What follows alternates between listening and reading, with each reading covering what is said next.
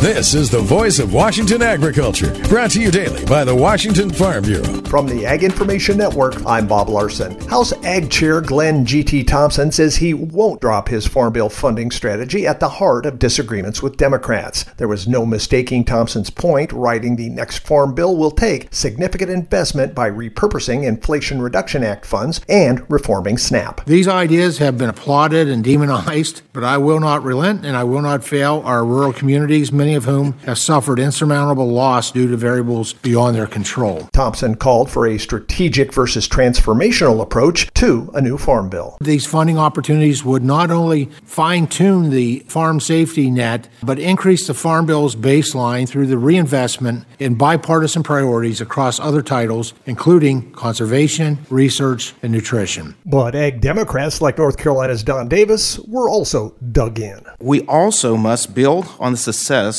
of the conservation programs funded by the Inflation Reduction Act, empowering farmers to adopt practices that are good for the environment and their bottom lines. The Farm Bill must fight food insecurity by ensuring every household in America, our children, our grandparents, our disabled, and veterans have access to food. The same arguments Senate Democrats made in unsuccessful Farm Bill talks this year. Voice of Washington agriculture, presentation of the Washington Farm Bureau and the Ag Information Network.